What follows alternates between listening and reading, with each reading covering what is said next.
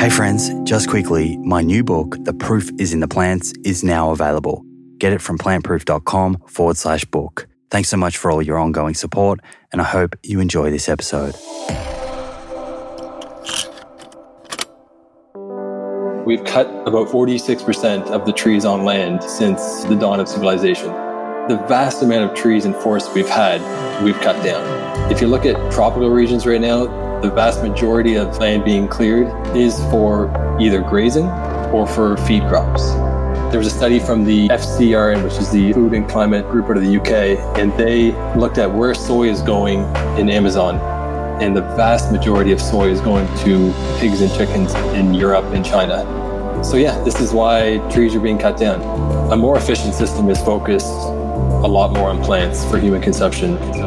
That's environmental researcher Nicholas Carter, and this is episode 136 of the Plant Proof podcast.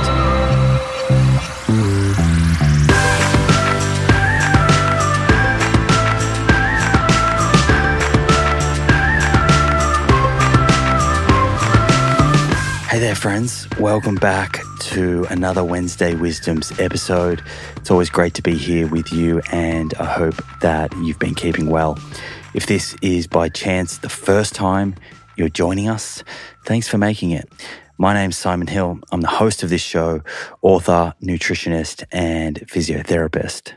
Today we hear from regular show guest, environmental researcher Nicholas Carter, on how our food choices impact the health of our planet, how our food choices impact the health of our planet, what greenhouse gases are, how agriculture affects climate change, why is looking at the amount of land we use for agriculture so important, what's more important, the types of food we eat or how far they have travelled, how much does buying local affect our ecological footprint. In this episode, all of these questions are explored, along with other parts of our lifestyle outside of our diet that we can also look at to improve the health of our planet. Chances are, if you have caught Nick on the show before, all of this will serve as a good little refresher. I certainly enjoyed listening to a lot of the key information in this condensed form.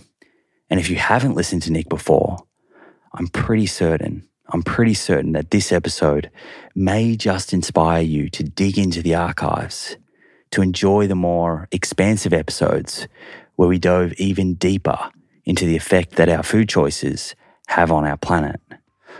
So with that out of the way, this is Nicholas Carter with this week's dose of Wednesday Wisdoms. Enjoy, and I'll catch you on the other side.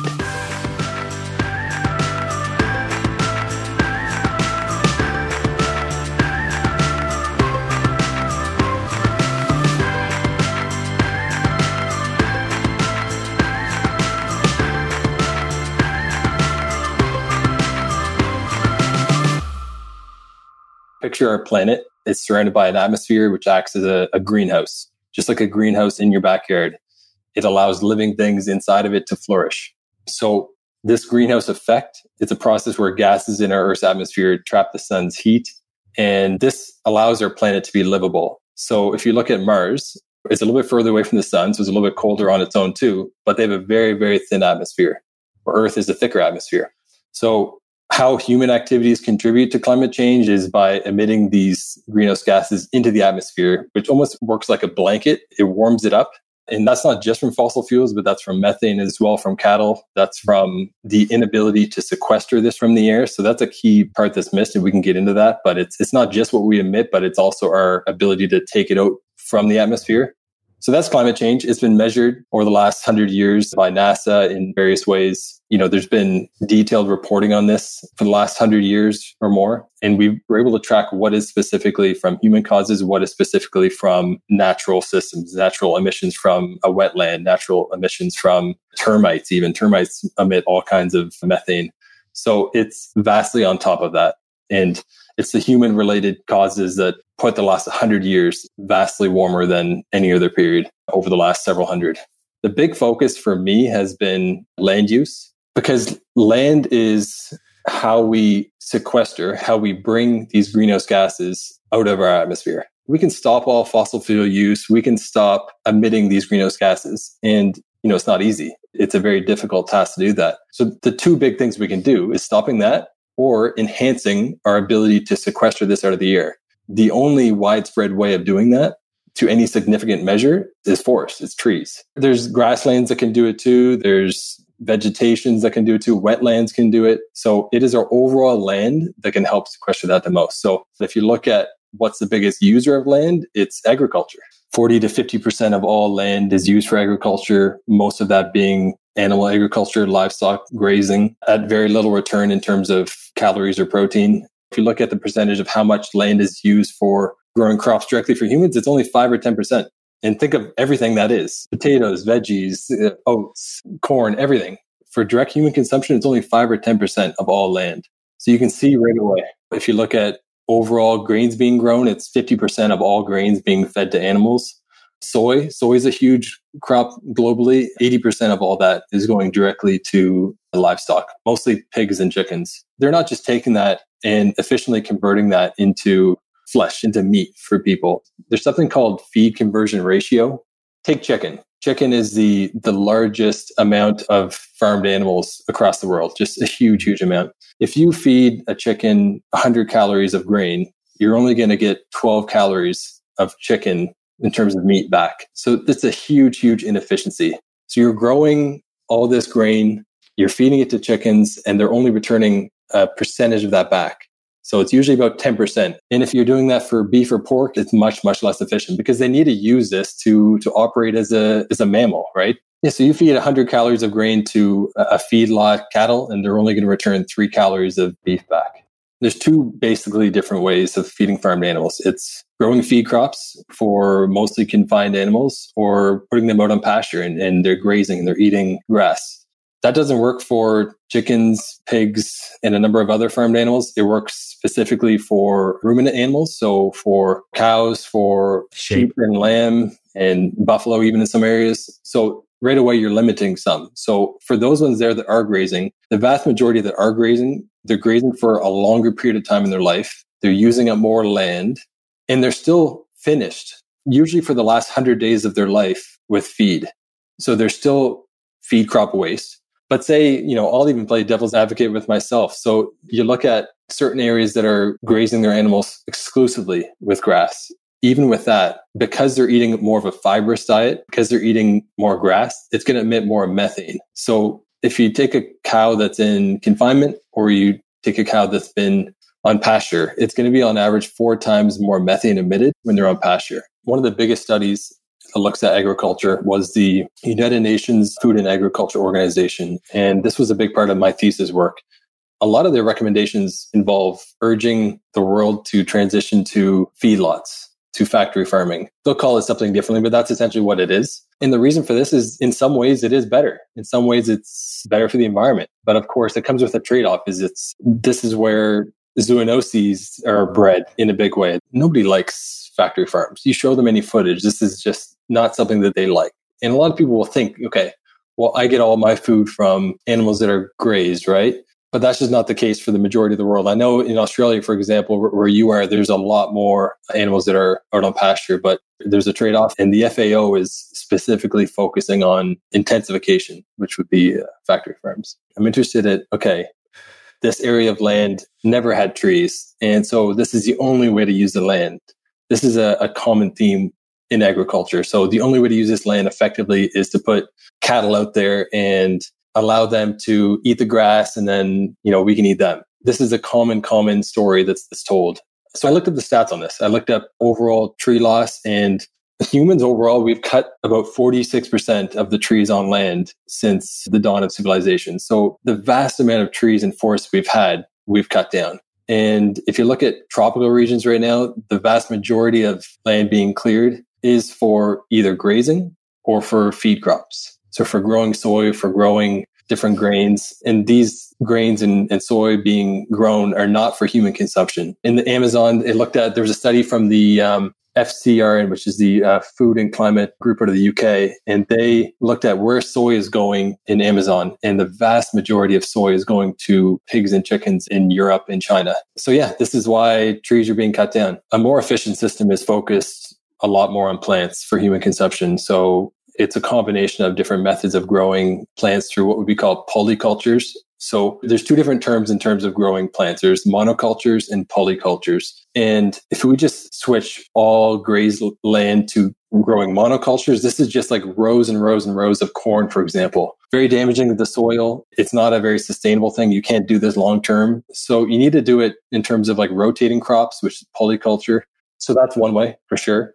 A lot of the land being used for grazing and used for feedlots and used for growing feed crops should just be rewilded, should just be protected land, should be land that where possible can grow forests. There needs to be a value put to this in order to do that. And it's not going to be an easy transition because there's lots of jobs involved with that. There's major economic and political concerns with regards to doing that. And that's a big reason why it hasn't happened. There's been a steady level of the same or increase in grazing land across the world. So a system that we need to shift to is an overall plant-based system. It's a plant-based system for production. And we also need to, at the same time, create revenue streams for consumers and companies to consume these plant-based products, because it can't just be a shift from the production side. It can't just be a shift from the farmer, because they need support too to have places that they can sell into. But when you're looking at only 10% of this feed that we feed to animals actually converting into meat, then that's just a 90% waste off the top that the world is seeing.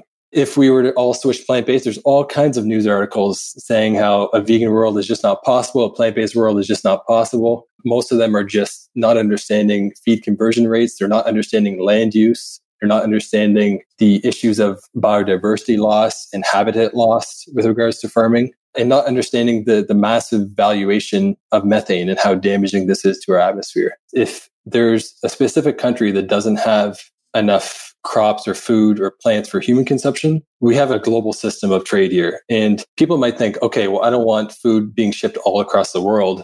This is a very damaging thing. But as you know, there's a number of studies out on this that shows what is the footprint of food, and the travel and consuming food from somewhere else is less than 10% of the footprint of the food we eat. So I don't know the situation specifically there in Australia, but I can say that there's vastly enough land to support not only this population, but 10 billion plus people that we're predicted to have on a plant-based diet. There is reasons, there are lots of reasons to support local. It involves the economy, local jobs. But when you lump in buy local with food and how that's an environmental decision, it's just not. Because for the environment, the best thing you can do to reduce your footprint is to eat less or eat no animal products. This is not just, one or two studies of a few different farms. The data, even based on that post you made, it's from 40,000 farms in 119 countries across the world. And it represents overall 90% of the food that people consume. So this looked at everything. And what it concluded is even the highest impact vegetable, take tofu, for example, soy, it still emits less than the lowest impact animal protein. So take your regenerative grazed beef from down the street, it's still going to be more impactful to the overall environment than soy shipped halfway across the world. That's just how it breaks down. One thing I've noticed is telling people what to eat is not a nice conversation to have. It's an uncomfortable conversation to have for a lot of people. It touches on your core as a human being growing up as a kid. This is a very uncomfortable conversation. And look at some of the strategies that PETA has used, and almost like a shameful strategy. I'd say it's about the worst is what you could do. It's not very productive. It's not education based. It's not welcoming. On the consumer side, like we talked a lot about the production side, on the consumer side, I think the absolute best thing that governments can do, companies can do, is making it easy to choose a plant-based option. This is something called default veg. So making the default option a vegan option or a vegetarian option if it's a certain place too. Doing that is going to substantially increase the amount of those options chosen. And there's been studies done on this. So there was a study out of Harvard. They made the default option vegan, and it increased the amount of choices with nothing else done. There was, I think it was 41 to 71% more plant-based options chosen when that was one of the options. So I think this should start with government, schools, healthcare facilities, the last place that you should have a hard time finding a plant-based option should be any healthcare facility. And in school, there should be all kinds of those options for that. What this is this is changing the infrastructure. Look at just an example of transportation. So different countries across the world have focused their transportation systems in different ways, making it easier to bike in certain areas, make it easier to drive in certain areas. If you change the infrastructure, you'll make it easier for people to make better choices without any sort of shaming. For bikes, Copenhagen, one of the easiest places in the world to bike. And this is not by accident. They're a biking culture. This goes back into their history, but also they've just made biking highways and just it's so easy to do that. So this same thing needs to happen with plant-based options.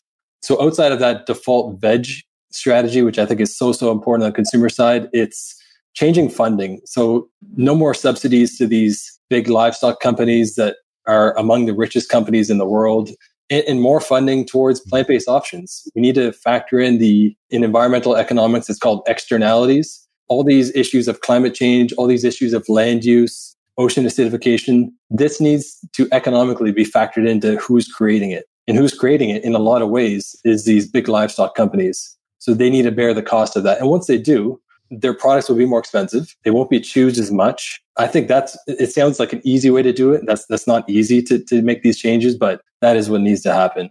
It's different for each person, but across the board, some of the biggest decisions you can make is shifting your diet to be mostly plant-based, if not fully. The study on that is massive. This is the same study that looked at 40,000 farms and 90% of what everyone eats. This is what they showed, that's the biggest thing you can do to reduce your ecological footprint. They showed that across the world is 20 to 40% is how much you'll reduce your footprint. It'd be 20% in the States, and in the UK, it was around 40%. So that's a huge amount right there.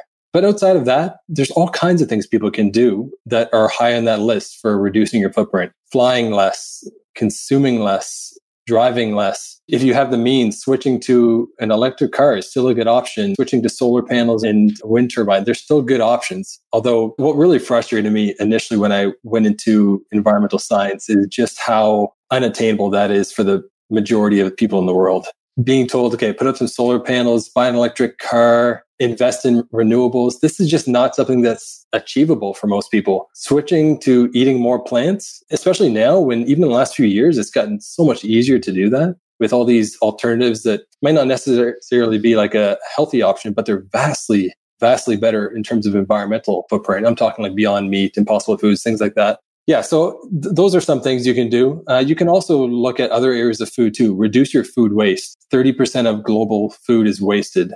And it's even worse so when you're wasting animal products if you're eating that. So downsizing, consuming less, composting, eating more plants, driving less, flying less. These are ways that you can reduce your ecological footprint.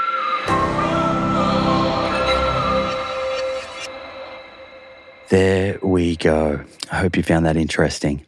Something that certainly stood out for me in this condensed recap is the buying local learning. The buying local learning. It is so important that we understand this. This idea that local beef or dairy is eco-friendly is pervasive online. But as Nicholas explained, for most foods, transport actually makes up a very tiny amount of the overall food's greenhouse gas footprint. For beef, it's around 1%, which means that, as Dr. Hannah Ritchie puts it, also a previous guest on the show, and I quote, "Whether you buy it from the farmer next door or from far away, it is not the location that makes the carbon footprint of your dinner large, but the fact that it is beef." I'll pop the link to that quote into the show notes so you can read the research that it's based on. It stems from Oxford University researcher Joseph Paul's 2018 paper published in the highly prestigious Science Journal, which looked at the environmental footprint of an enormous list of plant and animal foods from almost 40,000 farms across 119 countries, including Australia, New Zealand, USA, China, Germany, Canada, and the United Kingdom. This research and a mountain of other similar papers makes it stunningly clear. What matters most is the amount of plants in our diet, not where our food comes from. Sure, buying local does have some merit. I don't want to totally write it off. That's not what I'm doing. I just think we need to give the conversation context. If we want to reduce our greenhouse gas footprint a tiny bit further, after adjusting our overall dietary pattern to a more plant-based approach, buying local will offer that, a tiny bit of extra benefit. It's also good to support the economy of our local food growers. That I am absolutely on board with. But like anything, it's good to understand the big picture so we don't misrepresent what buying local means. Otherwise, we may overlook what is the biggest lever we can pull when it comes to improving how planetary friendly our diet is. That was my big takeaway from this episode. If you enjoyed listening, please do share it with your friends and families. In fact, one bit of feedback I've been getting over the past few weeks following this new format is that these shorter episodes are great bite-sized nuggets to flick to a friend or a family member as a soft introduction for them into becoming more conscious of their food choices and more interested in learning more. And of course, please let both Nicholas and I know what you thought of today's episode too on the socials. In fact, I'd love to know what your greatest takeaway was. Throw it up on your story and tag us so we can see how the information discussed landed with you. You can find both of us on Instagram, Nicholas at Nicholas D. Carter and myself at plant_proof. Couple of final notes. First, if you want to hear more about planetary health, if you find this topic interesting, it is one that I've covered quite extensively now. Grab a pen or jump into the notes section of your phone. I'm going to give you a list of episode numbers to write down. You ready? Cool. These are the episodes that you are going to want to listen to. Episode 104, 109, 111, 116, 119, 120, and 127. Get through those, and I am absolutely certain you will take your planetary health game to the next level. Lastly, I hope that you've been enjoying the new frequency of these episodes. The current goal being to consistently bring you at least 2 episodes per week.